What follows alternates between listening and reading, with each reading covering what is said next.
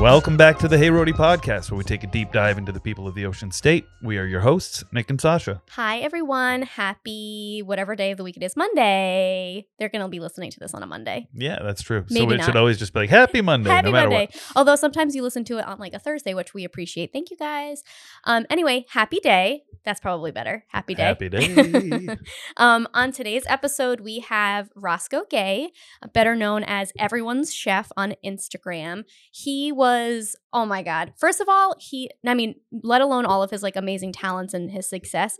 He's a type 1 diabetic like I am, which like we talk about in the episode, and I freak out a little bit because, you don't, as with someone with like an autoimmune disease, like it's not always something that you like talk about, like, because a lot of people just, even though people are very understanding, like they don't really understand it. So like when we like discovered that we were both like, oh my God. So that was fun. So we talked about that for a little bit. So sorry for all you non-type 1s out there when we go on our tangent about like having high blood sugars and low blood sugars and like how it like knocks us off our ass. Anyway, so Roscoe was amazing. I loved him.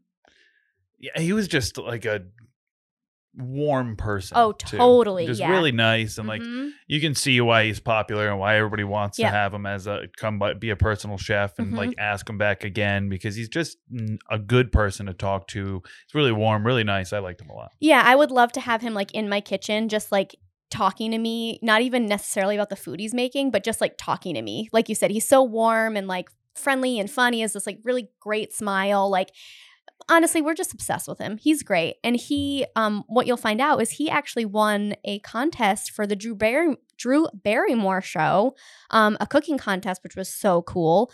And yeah, so he kind of got his start through like the social media channels. That's how people like have found out about him. He does personal cooking. He has worked in other restaurants before, which we've talked about. But honestly, which is something that I don't know if it's even like, I think we talk about it, but like his like main thing is like bakery stuff. Like his cakes are so beautiful. Yeah, so he was, I wish we could talk all the time. Yeah, I'm sure we'll have him back at some point. He was just a lot of fun to talk to. Yeah. And then he, he's multifaceted. He has a lot of interest in music. Yeah, he went to Berkeley, which is cool.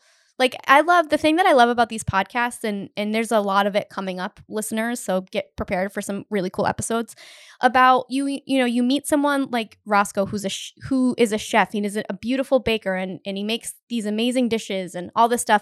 And then you come to find out that actually when he was a kid, his trajectory was to become like a drummer, and he's like really talented in the music field, and it's just cool to like learn all these things about people that you like ordinarily would have no idea about.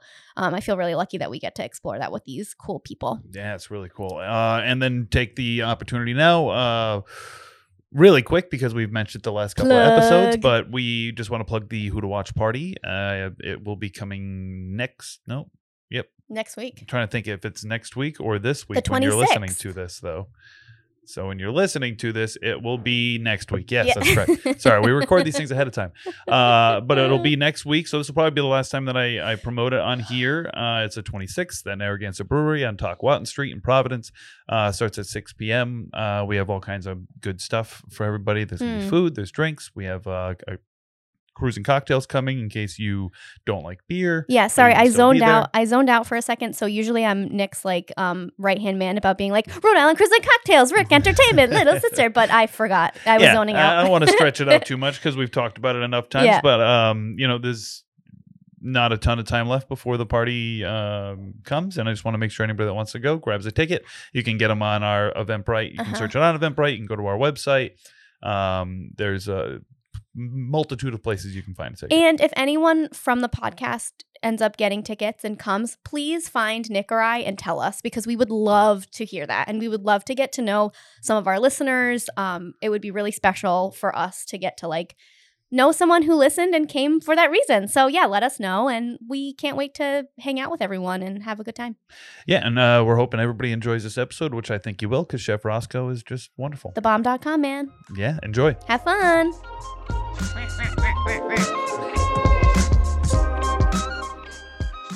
That you earlier you said you play drums, but is there a preferred instrument like voice or musical instrument that you like? I don't know. I think drums will always be my number one. Because growing up, like my mother, she used to bribe us to sing. Now it's really? funny because I do more singing now than I do, playing the instruments. But drums will probably be my number one. That's like the one thing I feel like I completely space out when I'm on the drum set. Yeah. I feel like get in the zone. I feel like okay. So I've gone to like friends' houses before, and they have like a drum set in like the basement or whatever.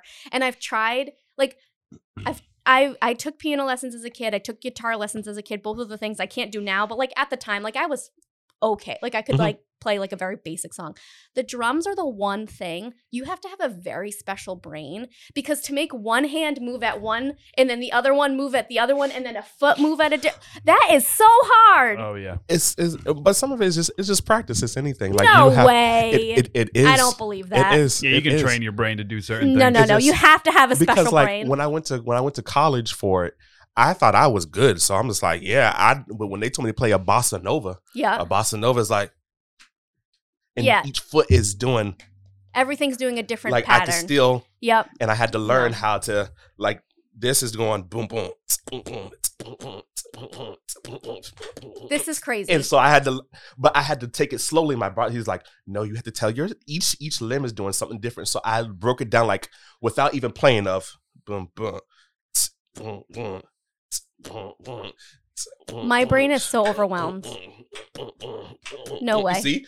So you have to. That's a special brain. Stop trying to say that your brain's not special. I'm telling you, it is. Once you start doing it, and then naturally, once you start to understand the rhythm and the flow of things, that's why they say, like, you have to feel it. Once you start to feel, because then you're not thinking about it. You kind of just get into that groove of everything. I guess being a musician in general, you have to have like I'm sure you can train yourself, but I feel like only a certain type of person can like feel the music and like be at one with it and really anybody deliver. Can feel music. Well, I can feel music, but I'm not going to play you a tune. It's going to sound terrible. I guarantee you, if you ever took the time, if you wanted to go back to playing the piano, take any artist, right? So they're looking at what's a moment in time that you felt something. And you begin to write. And you're going to tell yourself, all right, you know what? I'm going to be in a key of C sharp, and I'm only going to play the 4 and I'm going to play the 5.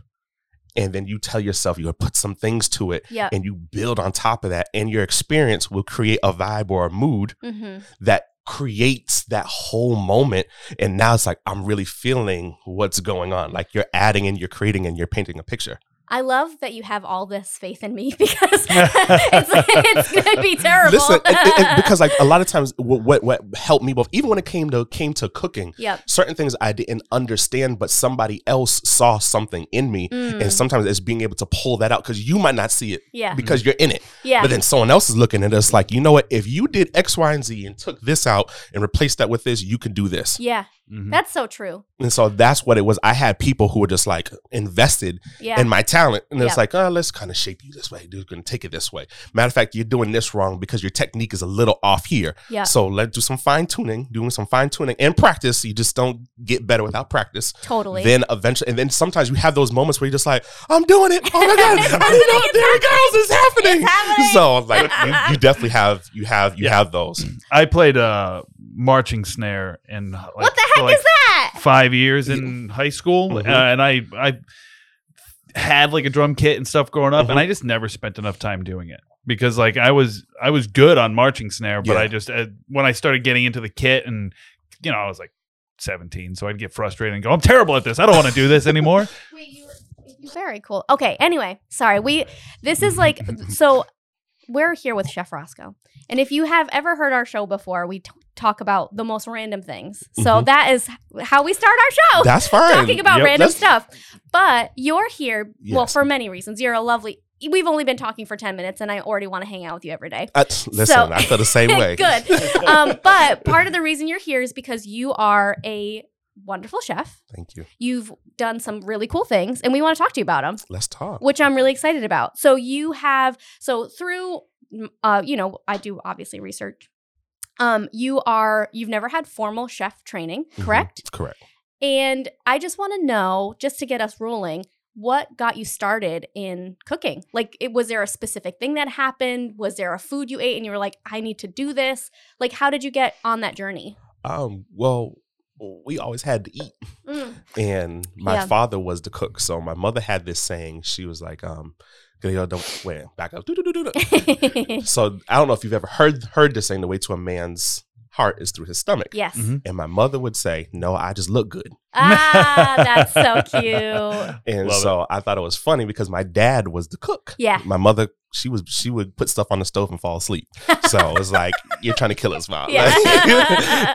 And so growing up, we also grew up very, very, very poor. So my father, he would buy, I remember these huge cases of leg quarters. And I don't know if you've seen a leg quarter, but it's the most fattiest. It's just... it was gross. Like growing up, I was like, "Oh, Dad's bringing home the big box of legs. Now we got to go home and trim the fat and pull this off and do all this." Yeah. But it lasted us very long, so that's kind of how it started in the kitchen per se. With my father buying these cuts of meat that, you know, what could $50 get you that would last over a long time, because 40 pounds during that time was like $15. Wow. So that lasted us a long time. And you have to be creative with it. Exactly. So I watched my father do a whole bunch of things with, you know, these cheap cuts of meat, and my aunt was the same way. So when I went to Berkeley years down the line, the same thing. My aunt was doing it, but she had a little bit more finesse with it.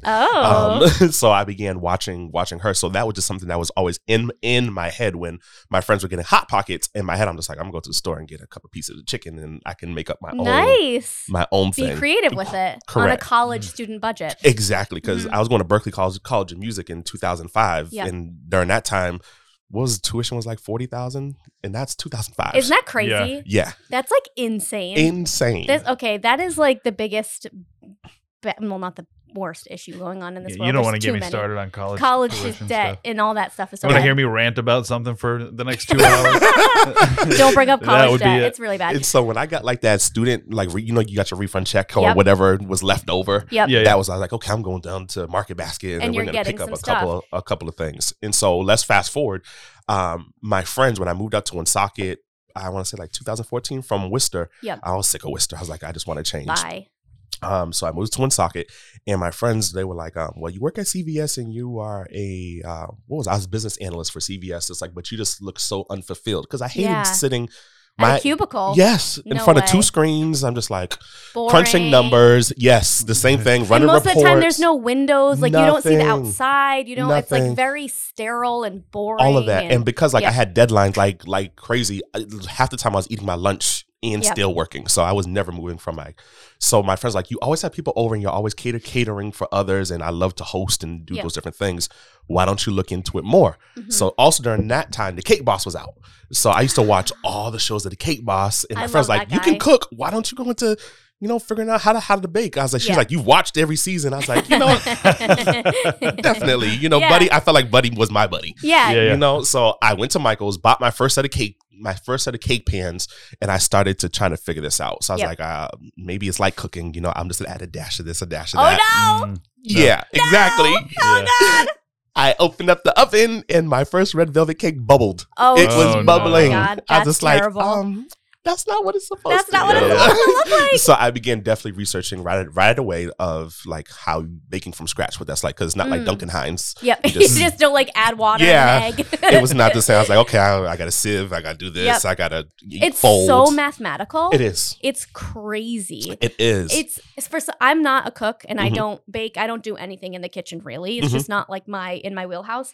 But like, baking, we had from Seven Stars Bakery, we had their head baker on. She was talking about how like the temperature outside affects the way they bake certain things, and I was like, wait, it's that specific? Oh yeah, humidity levels, temperature, crazy. So the fact that you probably are like, oh, and I know this from reading an article about you, like, oh, like baking is fun and beautiful and artistic, having that in your brain being like, oh, add something here, add something there. I would do the same thing, and then it would come out and you'd be like, oh damn, right. This is wrong. It's like you learn very, very quickly that, I mean, baking is I think it's more of a skill. If you can bake, you are definitely, even, and this might not sound right, but I feel like bakers have a step up on range cooks. cooks and chefs, because just the amount of stuff we got to go through. Like, I can be in a hot kitchen, 110 degrees, or just things are just not, but my food will still come out right. Like, I'm not worrying about it wilting or falling, depending on what I'm doing. But like, if you're working with buttercream, you have to.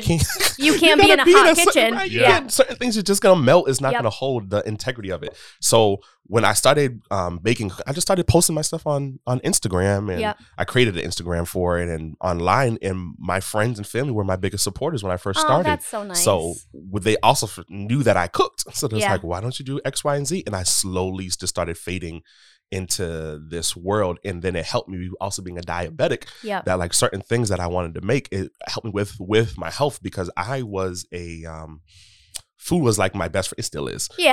But like, I would eat my sorrows away. So then I tried to flip it, and I was like, let me cook and bake my sorrows away. So I took that energy instead of, being depressed and going to, I don't know if you've ever been on Eddie Dowling Highway. So I would stop legit at the Burger King. Then there's the McDonald's and the Wendy's. I'd be like, okay, I want a McFlurry here. I want this here. And that's how I was eating. They're literally all there. There's a Taco Bell, a McDonald's, a Wendy's, a Burger King, a Subway. And I was that person who was like, well, I want this from this one. I want that from this one. And that's how it would be. And so like, I found that was like my way out of depression. Just cooking and baking. And putting your mindset in that. And you're eating and I think a lot, especially Americans in general, we were always led to believe that food should be fast. Like we should be eating quickly because we need to be moved on to the next thing. And actually taking the time and focusing on the ingredients and the things that you're using to make this delicious dish. I mean, that's so much better for your body. And being someone who's a diabetic, who I'm also diabetic, this is part of the reason why we're best friends already. BFFs. Is that you don't even realize how things affect your blood sugar that you would not it. If you eat, say for me personally, if I eat a potato, a baked potato, my blood sugar is fine.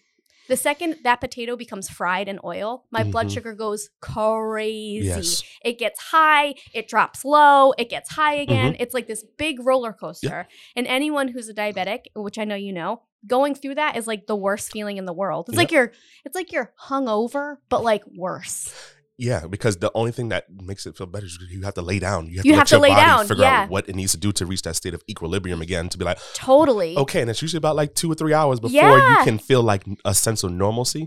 And me, even being I just learned how to work through it. Those so feelings. Even though you were eating a lot of fast food and your body was probably just so used to it that it ended up just being okay. But I bet when you started doing all these different baked goods and you would even think a diabetic eating a baked good is bad, right? That's it's totally different than me eating a Little Debbie snack versus me making my own cake. Where I don't, it does, the way your body breaks it down totally because it doesn't have all those preservatives or all those the ingredients that you don't even know how to pronounce. So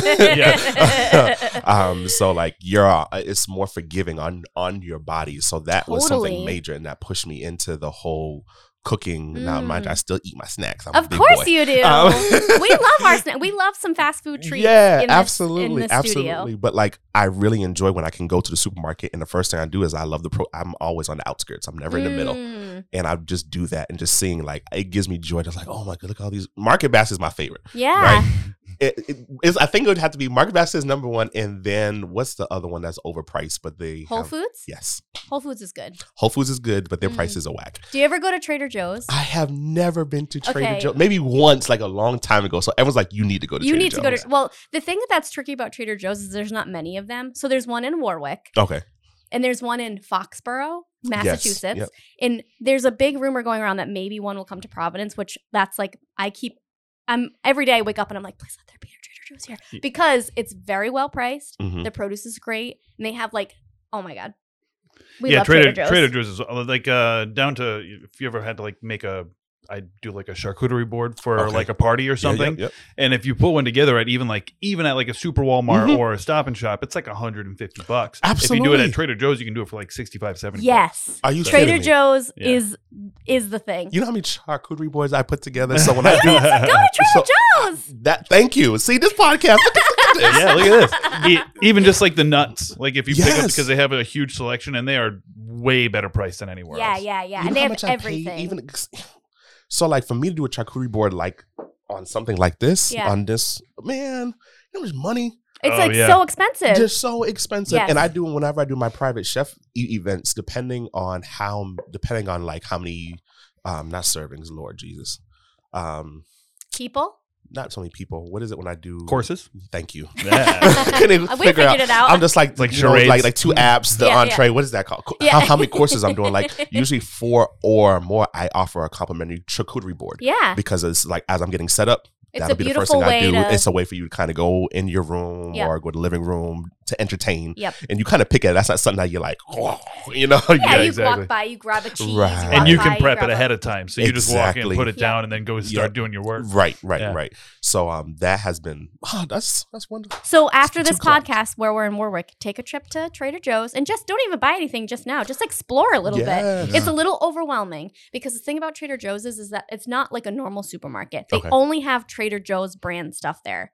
So like if you go, say like there's a very specific like, I mean, the only thing I can think of off the top of my head is like boxed macaroni and cheese, right? You love Kraft macaroni and cheese. They don't have that there. Gotcha. They will only have Trader Joe's macaroni and cheese. Gotcha. But they'll have some other stuff, but it's like hit or miss. It's one of those things where like if you love a thing they have, like they may not have it again for like 6 months when it shows I was up. addicted to one of their salad dressings for the longest time. It was the best salad dressing I've ever had in my life. And then I started going back to get it. And I was like, hey, where's this? And they're like, oh, we don't make it anymore. I was like, no. And they haven't made it since. So it's one of those things. So you can't get super addicted to anything there because the chances are it's going to go away. You see, that would. But their cheese selection is unbelievable. We're going to Trader Joe's. You have to go to Trader Joe's. They have great crackers, cheese. Okay, anyway, sorry, Trader Joe's. You're welcome for the shout out. Sponsored by Trader Joe's. Yeah. But anyway, so I love that you know, your sort of background of getting into cooking was all about like being creative and like having to figure stuff out. Yeah, all of it was figuring stuff out because I didn't have a mentor. No one was like, this is the way you're supposed to do it. What ended up happening is I was that person who would get on social media and just follow people and then ask them questions. Like, how did you make this? How do I make my buttercream like this? And some people were nice and would be like, hey, this is the way you do it. And then other was just like, let me just keep on finding videos. Yeah. And then over time, I started to develop or I almost like when I talked about music, it just happened. There was like when I was working with Italian meringue buttercream, I was like, this is not come out the way that I want to. And then one day the temperature in my house was the right temperature because that's another finicky one. And when it all came together, I was just like, oh, this is the way it's supposed to. It was so much. How it's supposed to be. It just became exciting. Like once you figured out each thing, and I was like, no one taught me. I didn't buy textbooks. Yep. All of it was all online, me just doing my own research and then just being that scientist in the kitchen or wherever I was and just figuring out everything that I was doing. And then from there, from the baking starting off there, then people started to know my name. Yep. And even now, there are always restaurants looking for people. So people used to tag me and post like, oh, Roscoe also cooks. You should bring him in. That brought me to Vibe Lounge. Yes. Vibe Lounge, they needed an executive chef. That's how I got started into the I guess the culinary scene of Rhode Island. Yeah. Yes. And that was like my first go around. I was like, I'm not formally trained. I've never been an executive chef. I've never worked a line. I've never done any of that. Which is totally, it's kind of, I would assume it would have been like a crazy experience for you to do that the first time. Like it's hot because we've been talking to a few different chefs over the last few weeks and it's like, there's no other experience like working in a restaurant kitchen during like peak hour.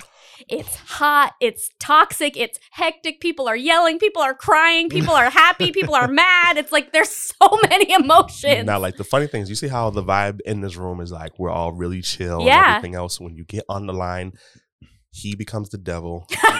You're the demon. Oh yeah. Yeah. I'm devil number 2, whatever it's it crazy. is. And it turns into and after you've done it a couple times, you realize it's not on purpose. It's not, because after the moment is over, everything's forgotten. It's like we're right to the same. Like, hey, what's up, bro? Like, come on, let's clean the kitchen. Isn't and everything. It crazy? And it's just so weird. it's just the stress of working the line, especially when you don't have good camaraderie. Yeah. With people, because you really are a team. If you're working on salads and I'm on saute and you're on the grill. I'm the food runner. I'm not cooking anything. I'm gonna mess everything up if you give me a. But even the food runner, because when do people cuss on these things? I'm just make sure. Sure, go on. Okay, so if you're the food runner and you screw up, or you bring the food to the wrong table, and now you're coming back to the kitchen like, I need another salmon. Yeah. No, oh my it's God. Like, plates are flying. Yeah. People are upset. Oh, yeah. It's crazy. But like what is great about that is like I tell people now, because when I get into hot kitchens or people are in people's homes and their heat is on like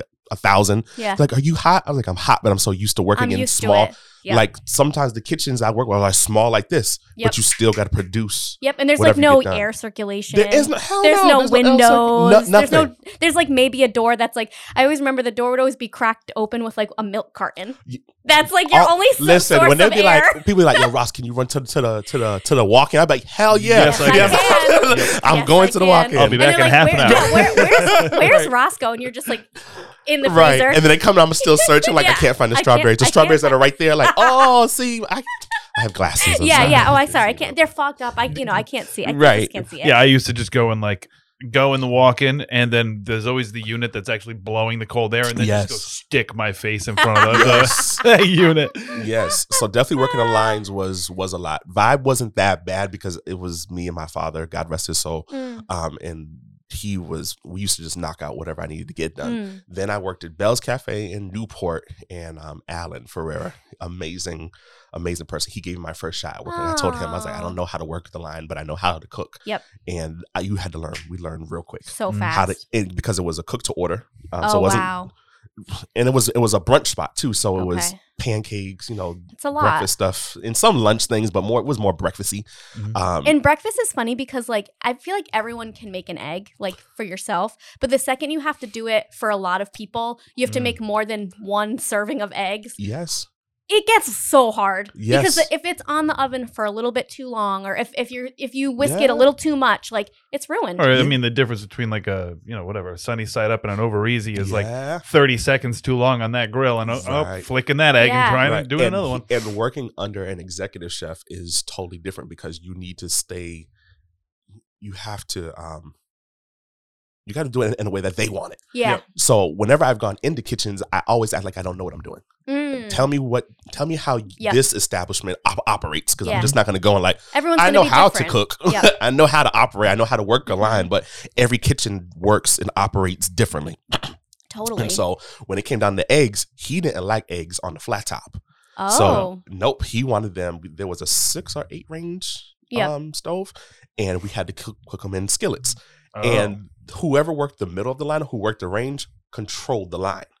So the tickets, hey, I need you to drop this one. We need this drop. This salad needs to be, this is what goes on. That was where I learned how to like really adjust and go with the flow. Or sometimes I wasn't even paying attention to anything else. Like I would legit just see the line. I didn't see the people. I didn't see, because the line would be wrapped around, but you're not even thinking about that. You're not thinking about it. You're just making the tickets. Yep. And so I learned very quickly, like, when someone wanted an over easy egg, but I still had over hard eggs, and I had an omelet here, and I had this going. I had all the burners are going, all the poached eggs going right here. And I'm doing all these different things, and then you just learned how, like I said, you just get that moment where like, oh wait, the flick of the wrist is everything. But before I could not flip. Nope. None of that. So I was like, can I get some tongs? Yeah, right. Can I just get a tongs? Yeah. But you learn quickly how to just get it, and that's practice, because then you'll have the moment like, look at me now. I got it.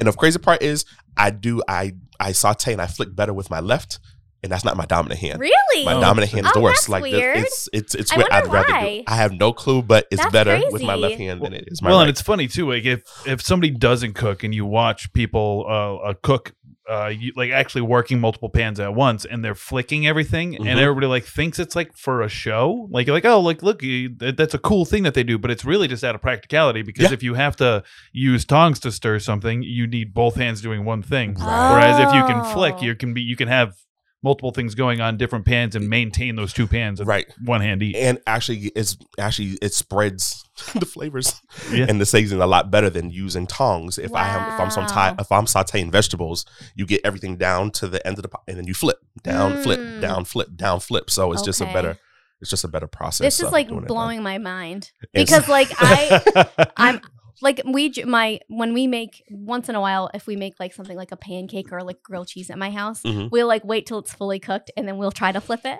Just like to have fun. Just like it's just not doing anything. It's already cooked. But I'm like, oh my God, you're flipping eggs while they're still cooking. That automatically I'm like, that would be such a mess. It would be terrible. It would be so bad. So like when I first started working, and even still to this day, if they brought me back to Buzz, I would not want to work, because it was just It was hectic. It's too hectic. Yeah. It's a totally different mindset, I think. Like, I have to get into the zone. I have to get into a rhythm. If I can't find that rhythm, let me do the salads or station. Let me do something else, not the middle, because I have to tell everybody. And communication was key. Yeah. Okay. Another story, Skyline. So I worked at Skyline. I was pastry chef at Skyline, and I was a line cook there. And there's a lot of Latin cooks who spoke barely any English. Yeah. And the ones that did speak English, they're like, hey, can I get it? Yeah, I'll be like, what the fuck? Oh, I'm sorry. I'm like, we're at this loud kitchen. Everyone's coming in, and I need you to speak up. Be loud. I need to hear your voice. Right. And so I'm just like, Isaiah, I can't hear you. Hey, Domingo. Talk louder. Just speak loud so I can hear what is going on, so we can make sure that these tickets are all going out at the same time. There's no room for shy chefs in this kitchen. None. And so, like, I learned quickly, like I said, when we had the moments of you're getting cussed out or people are angry or whatever, you just know it's only because it's service. Yeah. Like, once service is over, we got 5 hours, we're going to get through service. You're all going to slap hands and be like, this was great. We wouldn't even think about it. We'd like, we're waiting for the next day. But then I also had times where service was busy, but because we had a well-oiled machine, we prepped the mess out of the whole thing. So it went so smooth. Yeah. So if you're prepped well, service is usually fine for the most part. Service is usually really, really, really well, at least for the cook's end, because like I said, you're still working with the front of the house. If they're screwed up, it's going to mess up the kitchen too. Everything has to run together in order for it to run smoothly. Absolutely. And it's always funny. We were joking yesterday about how, like, when you're a server, because I've never worked in the kitchen. I've always been like front of the house person when I've worked in restaurants. It's like, hello, like, welcome to our restaurant. How are you? And then you go into the kitchen, you're like, I need this now. Yes. Like, it's like the amount of difference between like being in the kitchen and coming out to the table, and like you have to play it cool. Absolutely. They have no idea what's going on. None. Like, oh yeah, like, I will be right out with your steak. Hold on 1 second. And then run to the kitchen. Where's the steak? Yes. Like, it's just so, oh my God, that environment is so crazy. But so you are in restaurants. How do you make the transition into becoming a personal private chef? So that started happening more so because of COVID. Oh. So 2019, I had let my permits go. I was working out of the Millrace Kitchen, which is very similar to Hope in Maine. Yep. So when COVID, I was like, everything is shutting down, because I had contracts through Easy Cater, which were corporate clients, but now no one's in the buildings. Yeah, what are you going to do? Right, and I'm a small business. For the most part, I was a team of one. Yeah. Unless I had to hire people for bigger events, but I was that person, like, I figured I'll get it done. I'll shop, I'll cook, I'll deliver. I'll do it all myself. Yeah, I'll just do it myself, right? Yep. And so COVID hits, and people are still wanting to do stuff. Yeah. And like, how do I sub? I just marketed myself. I was like, well, I can bring the restaurant to you. That's amazing. And that's so smart. And so, like, Valentine's Day, couples wanted to get away, did different things. And so I began, like I said, I just would post pictures. It was always social media. Social media is huge. What happens if we didn't have social media? I was like, how will we still be getting these things? You would have no idea. Right. I mean, obviously, COVID was like the worst thing that was so terrible. But all the things that happened because of COVID, all the ways people pivoted, all the ways people figured out new ways to run their businesses. I think for most people, like, even they're still carrying on what they had to do during COVID. They're still carrying it on and using social media, posting about what you're serving, what your hours are, what you're offering. Like, you're getting to people now. They know what's happening. You're in their mind. Right. And so smart. And then it's word of mouth. Word of mouth was huge for me, because I wasn't the biggest, like, I didn't have a social media marketing strategy. Yeah. I was just posting, put some hashtags on it, and we'll see what happens. But it was word of mouth, because I started getting clients that I was like, how did you find out about me? Like, someone tagged your name in a post, or I know so-and-so who said X, Y, and Z. I know somebody who did. So I started finding, or people started finding me. And then, I have reviews on my pages. So people's like, well, let me go see if this guy can really cook. And then from seeing my posts, then it's like, oh, he seems cool. Or my TikToks or different things. It's like, let's bring him. Let's bring him in. And then I love to talk to people. I love to talk and cook. Yeah. That doesn't bother me. Like, are you afraid to cook and people are watching you? I was like, if you want to come over, I can come show join you. The party. Right. I was like, I'll show you how I'm doing this. I'm not losing nothing, because I showed you how to make calamari. Yeah. And you have such a warm, like, from what I can just tell from us sitting, you have such a warm, like, welcoming personality that I feel like people, like I said, I am not a cook, and it's not changing anytime soon. But if I had you in my house, I would, like, just want to be near you, looking to see what you're doing, because you have that sort of, like, pull, like that energetic, warm, bubbly, like, pull. Like, I want to know what you're doing because you're so fun. Like, I want to see what's happening. I won't retain any of this information and I won't be repeating it, but I want to be around you. So I can see how people would just love to be around you and hear hear your story and hear about the food you're cooking, and I love that. And like the good thing was when I got the experience of, was one thing to know how to cook, but I will tell anyone who wants to get into it, you need to go to a restaurant. Go to the restaurant, work a line for 6 months, at the minimum 6 months, so you understand what it is to cook from scratch. Actually, I'm not talking about like no shade to Applebee's or microwave stuff, but when you work in a little bit more upscale things, you have to know how to cook. Yeah, you have to know how to use a frying pan. You got to know a saute pan. And really working with those things, learning how to work, and just working together in order to get a ticket out. Yeah, like, it used to be crazy. I think every cook or chef always has dreams about the receipt machine. The noise, still coming out. Yes, out. Yeah, there were times I'd be done with work, but I could still hear the machine. It would like wake you up in the middle of the night. Same thing. I'd be like, fuck, I gotta get this. I gotta get this done. And so, like in that sense, it has really shown me like. I always have these things where I'm very time oriented. Like when I get to people's houses, I'm like, I gotta get this done. Because some people are like, how did you know how to get everything done? In my head, it's calculated. Like, okay, I'm gonna do this last, and I'm gonna start. They want a mushroom risotto. Okay, that's gonna be the first thing. I'm gonna start working on after I set up the table and get the charcuterie board out. Just like, let's get this risotto going because everything else is gonna take me no time. I gotta babysit risotto. I love risotto so much. Yeah, and the value of working on like a real line in a real kitchen.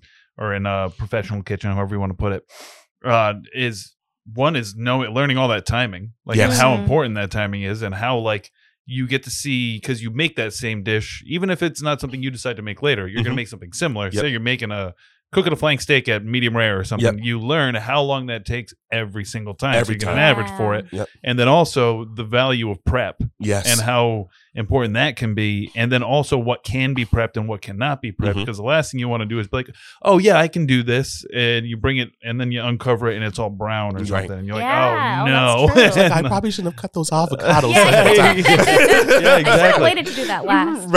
Get that experience on somebody else's dime. Right. So I'm so happy that we're talking, and one thing too that obviously I know through doing my research is that you were on a Drew Barrymore show. Yeah, that's pretty cool. It was cool. So everyone's like, "What did you do to get on the show?" I was like, "I didn't do anything." They just called you. So pre-COVID, a friend of mine, her name is Zenobia. She's amazing. She's been on like Good Morning America and all these. She goes, Roscoe, you need to be on a show. Yeah. She goes, I know tons of people. You have a great personality. Like you belong on a show. So she's like, I know people. So she tagged me on Facebook, social media again, because these casting producers, they're always looking for people. That's number one. People think that it's hard to get on shows. It's not. They're always looking for somebody, like because that's their money. Yep. If you have a skill set, they want to find that to. And everyone has a different story. Right. So the chances of finding the same person you're always going to have someone different. Always. Which is really cool. Always. So she reached out to me. I was like, hey, she's like, they were looking for people in the tri-state area. Rhode Island's not a part of the tri-state. So I'm just like, I'm in Rhode Island. She goes, well, if you want to drive 3.5 hours to New York, we will bring you in. It fell through. 2019, it fell through. And I was like, she's like, well, we have your information. So, if something else comes up, we'll give you a call. I'm not thinking nothing about it. Here comes September last year, and they reached out. They was like, "Are you still interested in possibly wanting to be a part of a show?" I said, "What show?" They're like, the Drew Barrymore show. I said, well, hell yeah. I was like, why not? I was like, so they told me the information, and it was a really quick process. I sent them everything else that they needed to have, and probably within I want to say about less than a month, I was driving up to New York to go to I think it's the CBS studios. Yeah, the CBS studios in Lower Manhattan. That is really cool. And what was your experience like? Can you talk about it? Are you allowed to? Yeah, we can definitely talk. I'm not sure. Talk about it. He's not allowed to talk shit about it. I don't know. So once they got all the paperwork and all that stuff done, they kind of explained what the show was about, and it was I'm back up even more. I didn't know it was a competition. Oh, okay. Right. So that I found out that on set. Oh man. So, and that adds a whole nother layer of stress. Right. So I'm saying to myself, I was like, all right, great. So they were like, it's Ragu. They're sponsoring a segment on the Drew Barrymore show because they are doing new branding for their sauce. That's like, what can you make with less than 10 ingredients or less using Ragu? And it's like, it can't be pasta. It can't be like the traditional things that you would think. So I'm like, damn, what am I going to do? I automatically thought about my father. So one thing that I really loved was his short ribs. Yep. And we grew up with grits. So when he said, I'll never forget, he's like, we're making short ribs tonight. I'm like, I'm thinking of regular ribs when I was a kid, like regular ribs, but they're short. Yeah. Not actually, like, it's totally different. I don't know what any of this is. I'm like, I mean, I know I've seen I'm bringing you some short ribs then. Well, I'm a vegetarian. That's part of the reason. Okay, well, we'll give you some vegan short ribs. I've seen them before, but you were like, oh, they're just short ribs. I'm like, oh, they are? Like, I'm like, oh, okay. But that's how I felt. Just like what you're saying, like, oh, yeah, they're just like the regular ribs, but they cut them in half and they're short. It's not like that. It's not that. Like okay, that what is it? All. So I wish I could say this correctly, but it's the part of the cow. I'm going to say it all wrong. I'll put it to you like this. If you were someone who ate meat, it is one of the most tender when it's cooked right and it's seared right. Yep. It falls off the bone. It falls right off the bone. Okay. And mind you, the bone is the back. Okay, I've had short rib before I was a vegetarian, but I just assumed that it was like a short rib. That's what I thought too. But it's not, totally because different. like when you see when you go to the butcher, it's an actual whole thing of meat. Wow. They just cut it into chunks. Okay. So understood. That's why I love going to the butcher. Like that's something I want to actually grow in. There's always room to grow because I don't know, if I can be honest, I don't know every part of the animal and this is how this is cut. I've never cut up a whole.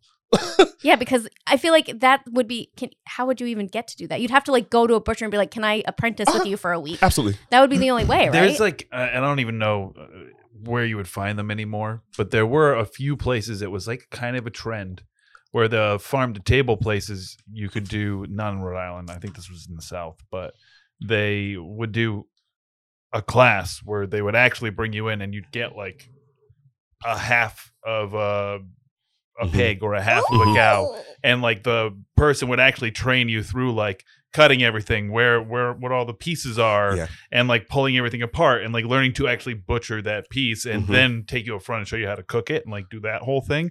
I was like, that always sounded like really cool to me. Like in like the kitchens, you have pictures of the animals and they will tell you like this part is here, this is this is. But I don't think I ever physically, because we're kind of spoiled. If I want ribeye, you just I just buy order it. Right? I don't got to worry about butchering, but that's something that like someday down the line I would love to actually sit down and not necessarily slaughter, but Well, there's a guy in Texas. He owns a restaurant called Daidue, I believe it's called, and he does a program where because he focuses on hog, and he has a program where he'll take you out to hunt it, then butcher it, and then show you how to cook it. That sounds terrible. You know, if we're gonna be friends, I'm gonna need you to come join, come to the dark side. Listen, I will watch you cook, eat. I will watch everyone else eat it, and I'll just eat my little. Well, it does always crack me up. So like I understand from like a vegetarian or a vegan perspective, but when you do, it does. I always found it odd when if you are a meat eater and then you do like say a pig roast. Yeah. And I've seen people show up to a pig roast and like the fact that the whole pig is there or half a pig is there like weirds them out. I'm like, where'd you think your meat was coming from? Right. Like, it's the whole idea of like the meat your meat kind of thing that people, it like weirds people out. Like, I feel like you should know what that is, or else if you're not willing to confront it, then you probably shouldn't eat it. Right. That's kind of how I feel. Being spoiled, like you didn't have to kill it. You didn't have to see. You didn't have to see all that. You know, because when I saw a whole pig cooked, I was just like, ooh. And then I was like, then I tried it. And I was like, You're like, I need to learn there more. We go. Okay. So we went on a major tangent. So you decided that you were going to use the ragu sauce with short rib. Yes. Because you were thinking of your dad. Correct. So I started there, and it also had to be something that was easy for anyone at home to follow. Okay. So I was like, okay, I'm gonna do a short rib because maybe people are not familiar with a short rib or how to cook it well, because it does seems like it'd be intimidating. It definitely does, because it's not something that it's not like a burger. It's not a steak. Pop it in quick. Correct. So it's like, I went through that whole process of the getting the ingredients I wanted to use, searing it, and then I was like, you know what, let's put it in the crock pot. Yeah. Because most people have a crock pot. Everyone has a crock pot. And then just like set it and forget it. By the time you take it out with the ragu sauce and everything else, it's so good.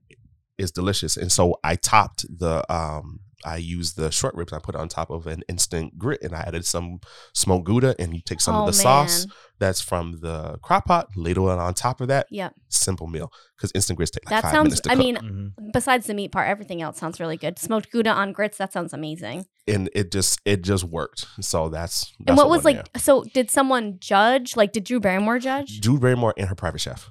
Oh my God. Was that so weird? Like intimidating and weird? It was, because when we got there, also because of COVID guidelines, her studio is massive. Yep. And she has a huge staff. Everyone was all on deck that day because I think they had to film 3 or 4 shows that day. So, right. So everyone's there. So we couldn't physically go into the kitchens and cook. So I had to give my stuff to her chef, and she finished my dish. Oh, wow. So that was the other thing. So I had to tell her, they had to take my recipe and do the rest of everything else. Standing in the other room, like yelling it in. Yeah. But the good thing is the short ribs were already done. Yep. She just had to do. So you did the hard part. Right. She just had to like finish it off. Yep. And she had to like physically plate it. You plate it and do all that because they wouldn't let us onto because safety they were guidelines. There were too many people. And when you saw it, like we were off to we were probably like somewhere like this, and then up behind the wall is this beautiful set. And there's like 4 of them. So there's like one section of the set of where we were sitting. Then there's her main set. Then there's the kitchen area that's right there. And then there's another kitchen behind that. Wow. Yeah. That's crazy. And so you have your makeup team that's off to the side like this. And they're like, oh, wait a minute, you're shining. Yeah. Let me let's touch you up quick. And then you just have, everyone else where like, then you got in the audience or in front of the audience, all her sound people, the teleprompters and everything else. It's just a major production. Was it, do you get like celebrity what's the word? Like starstruck at all? I don't. Okay, that's good. For me, because I'm just like, are you giving me money? Are you helping me out? Are you like, to me, you're just another person. You're just another person. Yep. Which is a good way to think about it. And it was just so fast. Like you don't even get a chance to talk to her. Like it's because she's doing her thing, and even when we did, I was like, hey, Drew, and she was not look over at all, and rightfully so because she has to stay on it. She has to keep in the zone. Yes, she has to keep moving. So it's not that she's not, because she came to see us in the green room and she was super sweet. Yeah, super sweet. Well, on set, no, you're not. She couldn't be. She had to be like in the zone. No, like they gave her like 5 minutes to take pictures. Like, okay, she's like, come on, let's take pictures. Let's go. And then she's like, okay, I gotta go to my next thing. That's crazy. And so it moves very fast. So when we got on set, they had our names on these boards, and they're like, oh, by the way, whoever wins gets X, Y, and we're like, oh my God, whoever wins. Wait, this is a competition, right? Oh so either wins what? Yeah, what? What are we doing here? Right, that's like first place. What did I just walk into? The nice thing was because it was sponsored by Ragu, was first place was $1,000, but if you didn't win, you won $500. Oh wow! So everybody still walked away. That's nice. With something. Which and there was 4 really people. Nice. There was 2 other people. 2 other people. Yeah, okay, that's congratulations. That's pretty cool. You got to win that. Yeah, so I was happy about that. They almost didn't cast me. Just like, well, you're a professional chef, and I'm just like, I don't take on the thing of professional chef because I would never want to discredit people who went to school, who got those degrees, and then who went to like ACF to get certified to be. I'm not going to do that. Yep. Now I will tell you, if you want me to bring me to your kitchen, I can do X, Y, and Z. Yeah. But I don't try to crown myself with that title of chef or executive chef, yada, yada, yada, yada. Even my name, I was like, why do you put everyone chef? I was like, I had to do something that's going to grab people's attention. Yeah, I think that's really nice too, because it's like when I see your name, everyone chef, like the name of your business or your, I don't know if that's what you'd say, like the name of your business. That's right, right? Yeah. I was going to say the name of your brand. That probably is right too. Yeah. Mm-hmm. It makes me feel like I would feel very welcome to have you like cook in my home. Like you wouldn't be like the word everyone chef. I'm like, oh, so he's not going to judge the fact that like all of my kitchens, I mean all of my like utensils and my pots and pans are from IKEA. Never. They were like the cheapest ones. Never. I don't know if they're like, what is it, like Teflon or something? I don't know what is it? What are they made out of? Like depends on the pan. But like I don't know. Ceramic coated, ceramic or Teflon. Like I have no idea what they are. I'm just like, I cook my grilled cheese in this pan. I hope you can use it. And I have 3 pans. And like that makes me think of like my childhood. I remember my dad like cooking meals with we didn't have knives. Yeah. The knife we definitely had was a butter knife. Yeah. And maybe a steak knife and then maybe a kitchen knife was somewhere. And they probably weren't sharp. Yeah.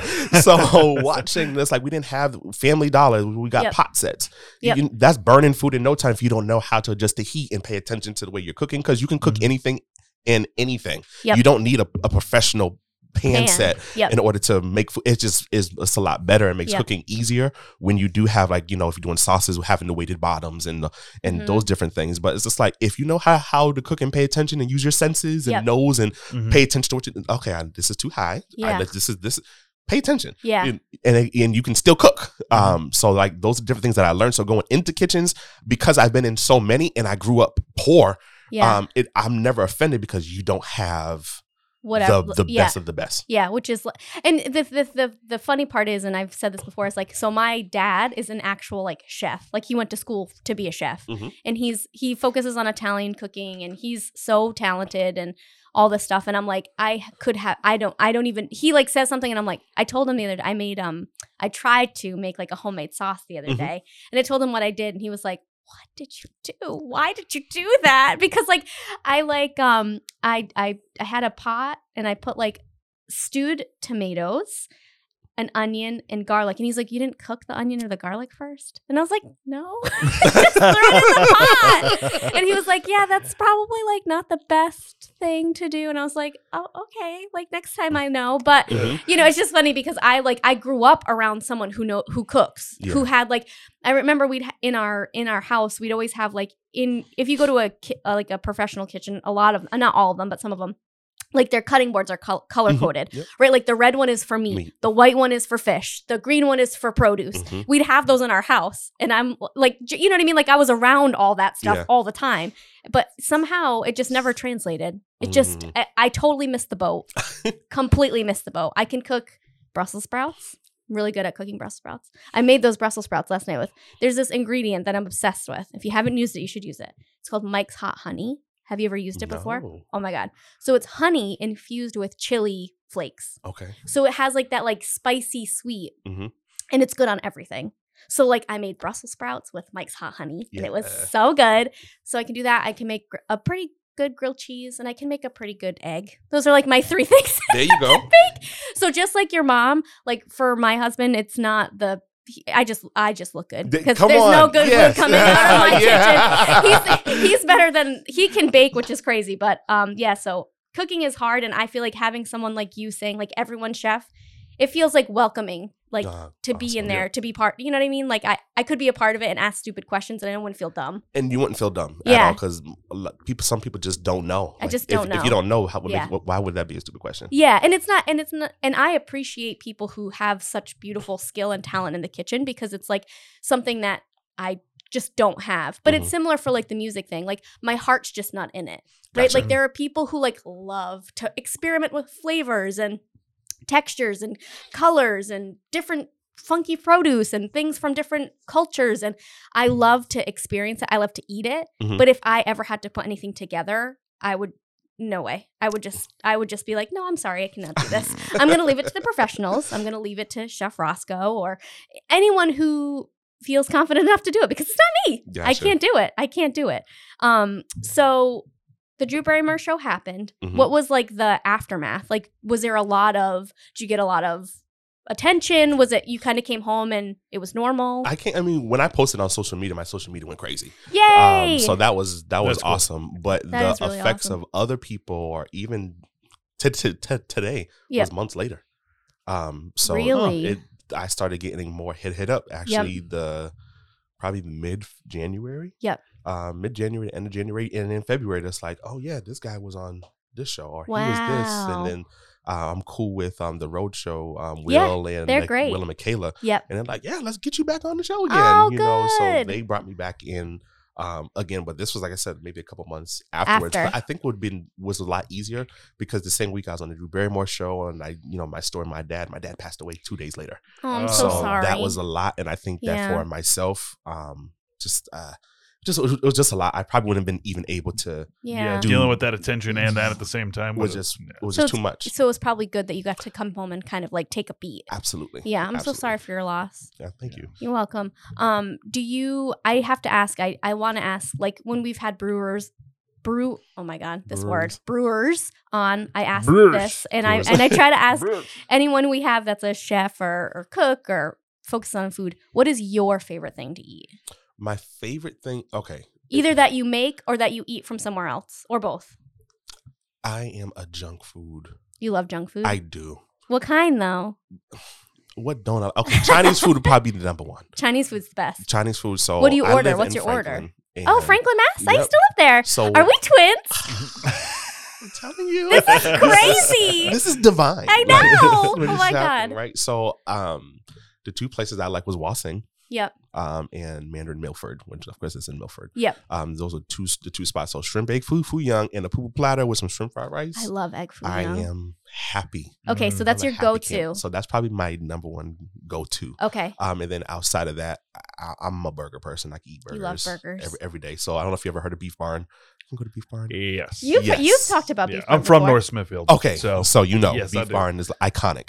Yes, I've never been to Beef Barn for probably obvious reasons. Because they were on. I know that there's vegetarian options there. They were on like diners, drive-ins, and dives at one point, or one of those shows. That's cool. Because their prices hadn't changed for like a million years. Yeah. Really? They just upped their prices because of the food. And they just moved too. They're in a different location. Yeah, they're in Bellingham now. Wow. Well, they have one in Bellingham, and then the one in North Smithfield actually closed, and they bought their own building because they've never owned that building. I thought they owned that building. They never owned the property. Oh, okay. And then they moved to still in North Smithfield, but kind of just off 146, probably a few miles away. And now they are on property that I believe that they own. Okay. Or at least have the rights to, or lease directly, or whatever it is. So they have a new location, and then they increase their prices a little bit and stuff too. But their food is awesome. And it's cheap. It's cheap, it's really good and it's cheap. It's like short order food. It's like, is it like diner-ish type? Yeah. Ah, okay. Like roast beef and cheese sandwiches, steak and cheese sandwiches. Grilled cheese. I love grilled cheese. Yes. I love, and not everyone, I mean, you'd think that everyone could like really deliver a great grilled cheese, but not always. Nope. There's a lot of different things. I mean, mine is very basic, but I bet yours is very good. Listen, there's something about when you get a good quality bread and getting it nice and buttery and toasted. Oh my God. It's all about the pull. Yes, yes. And it's all about, well, I don't know if this is all about, and I hardly do this at my house, but using different cheeses. Absolutely. Because it helps with like, the texture, and there's all the different flavors. Exactly. Yeah. Now, when you have friends over and you're cooking, what do you cook? What do you serve? My friends always ask me for fried chicken. Really? That's the wings. Do you like cooking wings? Good. I don't mind it. I certain things are right. So when I think of fried food or soul food per se, like I grew up on that as a kid, so I can do that with like my eyes closed. I don't measure. I just know. Yeah. So that's something that I personally don't. I don't want to say now that I like to experiment more. Yeah. Okay. I just don't care for it because to me it's very. I hate to use the word basic, but for me it's basic. But if you grew up with the same thing, you want to do something different. Right. That makes a lot of sense. So my friends, they always want me to do soul food. They always want me to bake mac and cheese and let's do ribs and let's do collard greens and cornbread. And I'm just like, I don't want to do. You want to do something different. Yeah. So I would consider mine as definitely my basis because of how I grew up was definitely the soul food. But I love American dishes. But I love Caribbean and I love Italian. Oh. So when I worked at Skyline, working under the chef that was there, God rest his soul, he showed me so much. I'll never forget the first time I worked, because they're more upscale. Yeah. When the first time working that line, I was so scared, and it was the last day of Waterfire. Oh, and I've never seen Waterfire is really. Oh yeah. Skyline's it's right crazy. on Waterfire, Yeah. so. You were busy. Yes. Yeah. And I was on the saute, and I was on grill. It was my first day. And he looked at me, and I remember I could not flip. I was shaking. You were nervous. So nervous. Yeah. I never worked with them, and this was my first time. I didn't know no one's name on the line either. Yeah. They were like, go ahead. Yes. Threw me right on the line. Yeah. And I'll never forget, he I don't know how he did it, like they had a 12 burner range. Oh, wow. And he was just burning all of them. And he looked at me because I had two. I had the pot for the pasta and I had my burner right there. Yep. And he looked at me and he said, wait, stop. He goes, relax. And he took the time to stop what he was doing. Yep. And he goes, and he began. He was showing you. He's like, you just have to calm down. And by the time that I was like, we got through service with Wow. I think we had very few issues. mess ups. And you know what's crazy about something like that is because I think a lot of times people are so quick and so like, if blah, blah, blah, like I don't have time for this. The fact that he took a second to be like, we got this. Like, we're going to relax. We're going to do it together. And now, like, throughout your career, you can think, you can look back at that and be like, oh, he stopped. Right. And showed me something. And he was old school. He was Dominican, but his food was old school Italian. Everything was so he showed me how to do like I remember the mini beef Wellingtons and how he did his mushrooms and like the sauce and constructing it and putting it together. The marinara, because I didn't know about certain things that I watched him make, like these massive pots of marinara, and I was like, how is he pulling this off? And I'm saying that I'm quick to say, if I don't know something, I don't feel no type of way because I don't know. Yeah. I'm like, show me. I don't know how to do that. I don't know how this is made. This is new to me. I didn't grow up doing Italian food. Yep. And so the chefs, they'd be like, no, this is the way that we do it here. This is this is the flavor profiles. I didn't know how to flambe. That's where I learned how to flambe. Oh, so cool. All that stuff I watched, and I would just learn. And what's so cool about something like that is, because you weren't used to that cuisine and that style of cooking, you were able to take what you knew and how you grew up and being creative and figuring things out, and then putting some of those components into it. Right. And now you have your own style. Right. And the fact that I think it's really interesting, because I think a lot of people in our sort of age range learn a lot. I mean, Nick has talked about it a bunch of times. We learn a lot online. Yes. YouTube. Yep. You Google. If you don't know how to do something, you Google it, you watch a video on it. Yes. And I feel like there's almost it's almost like a leg up on that, because when you're in a school, you're learning from one teacher teaching you one style, right? And I'm not, this is in no disrespect to teachers teaching and anything like that, but when you're learning it from different places, right? Like, say you're watching YouTube and you're watching like maybe someone who's cooking Korean food, and then you're watching someone cooking Italian food, and they're doing things differently, and you're piecing it together yourself, and you're learning your own way. Right. And you can pause it and rewind it. Yeah. And go back and rewatch it again. You can save it. You can if you're take learning notes. on like from an instructor, some of them will be able to take the time to like individually talk to people. But if it's a traditional, say a high school teacher, they have to teach at a certain pace to get through the whole curriculum by the end of the year. Yeah. And if you can't keep up, maybe you can stay after and do something, but they're not going to stop and go back. Yeah. You just got to keep going forward. But there's a beauty of learning advantage that way now too. Yes. because it, even like with Nick, with when we started the podcast, like Nick, this is our first time ever doing anything like this. Nick had to literally become a sound engineer through YouTube. And you know, if you went to school to be a sound engineer, who knows what you would have, if that would have even happened. You know what I mean? Like, so now you can just go online, you take an hour of your time, you watch a bunch of things, you write it down, you figure it out, you practice, you learn, and you get to do, you kind of like make your own way almost. Yeah, right. And I'm gonna throw this in there really quick. Calling me a sound engineer might be a stretch. Well, no, but I'm saying I had like, to learn some of the sound engineering stuff. I learned enough to be dangerous. There you go. He watch learned out. enough to he learned enough to produce a podcast called the Hey Roadie Podcast. Yep. That's a very great podcast. If you haven't heard, you should listen to it. Absolutely.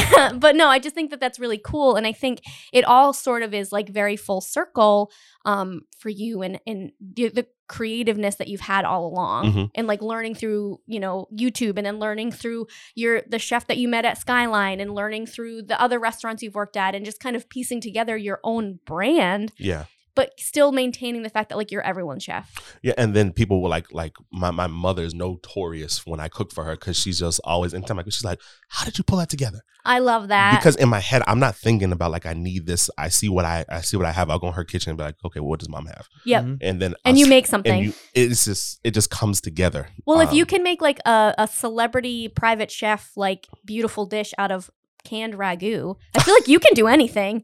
That feels like that would be very hard. But the funny thing is, I grew up on ragu, so I already know, and I already know the taste of like bottled sauces. They're no offense to any sauce, they're just not good, compared to making your own. Yeah. So you figure out what you need to do to doctor to make it taste like your own made. And that's also why I use the crock pot. So that way it's just like you're allowing that to cook slow for hours. So all those flavors from the seasoning, from the meat, from even the ragu sauce, when they all kind of marry together, it doesn't taste like a jar of ragu. It doesn't taste like ragu sauce. Right. So it tastes all right. And that's good to know too for people like someone like me. I only exclusively buy like jars of tomato sauce, because I'm not like, the one time I tried to make it, I didn't do a great job. So like for me, it's nice to hear someone who is a professional chef that like, I can make a ragu, or like whatever the other brands are, I can make it taste, even better. The jarred stuff in general, it's just like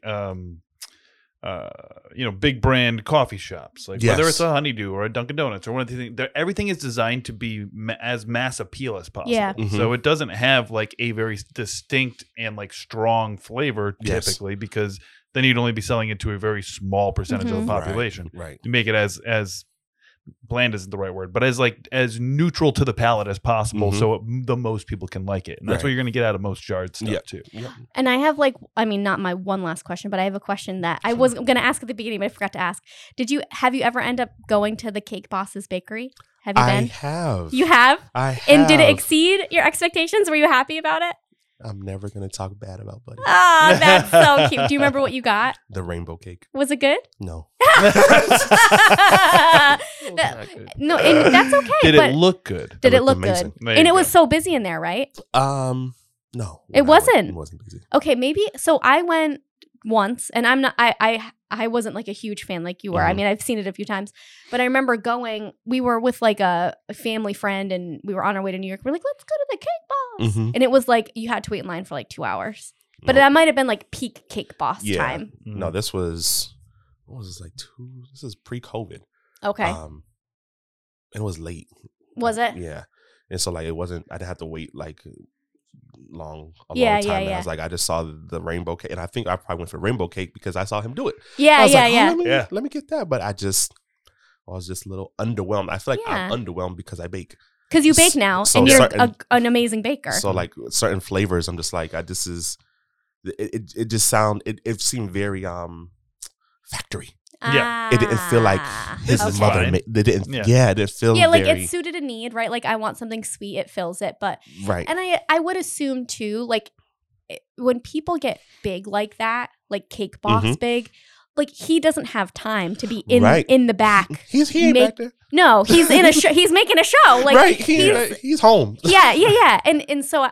There's good and bads. Right. Like every time I go to Wrights, I always feel like, someone's grandmother was back there. Oh, yeah. Oh, yeah, man. Like, yeah, exactly. See, you see his face? He's just like, that's it. So one of the people who's like a big integral part of Wrights, we've had her on our podcast, Kate Kennedy. And that's because growing up, we always had Wrights. And like you said, it always tasted like someone just made that for you. No matter how much bigger they've gotten, it still has the same quality. Yep. And I think it's because they haven't gotten a reality TV show yet, which maybe that'll come next.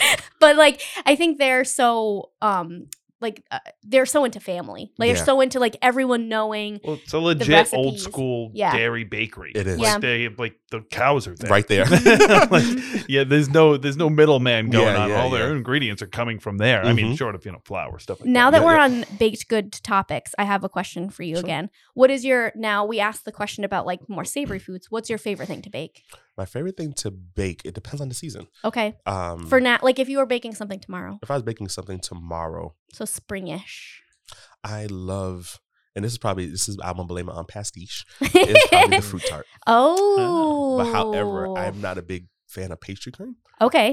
So my base for it is usually like a cream cheese filling. Oh my god! Now, it's not like cheesecake, but it just gives you that nice. It has a little because like that. The one you're talking about that is not your favorite. It's more of it's almost like a pudding, like an eclair. Yeah. Or a Boston cream pie. I don't really care for that. So even when I made eclairs, I would fill it with buttercream and not that, and I would put fresh fruit. So and I would use the Italian meringue buttercream because it just has that consistency.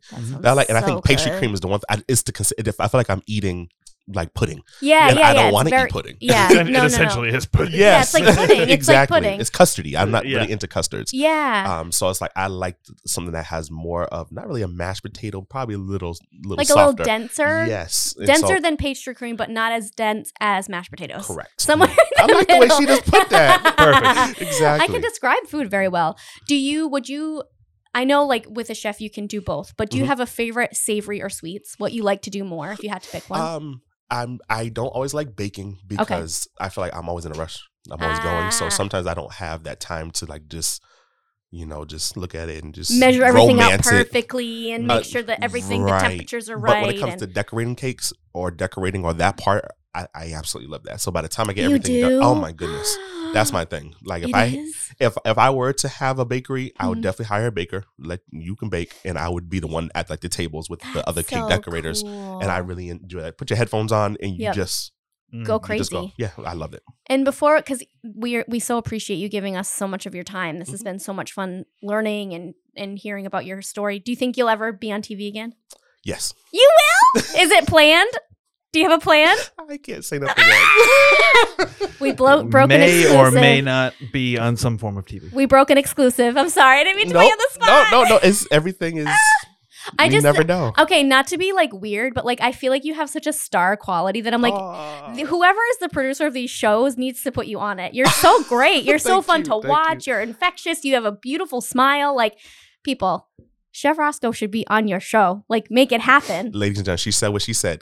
I'm your manager now. There you go. I'm totally kidding. But when you do go on your next show, come to us afterwards and we can have another conversation about it. We would love to have you on again. Yes. And before we leave, Nick, you can ask your question. The normal thing. If people want to be able to keep up with you, follow you, if website, social media, what's the best place to keep up with what you got going on? Well, you can find me Everyone Chef, EVERY, the number 1 S Chef. And that's on Facebook and Instagram. And my website is www.everyonechef.org. Perfect. Right. This is so lovely. Thank you so much. This is wonderful. Thank you for having me. And I can't wait to have you on again. I can't wait either. Yeah, absolutely. This is great. Thank you so much. And we hope you have a good day, guys. Yeah, thanks, everybody. Bye. Bye.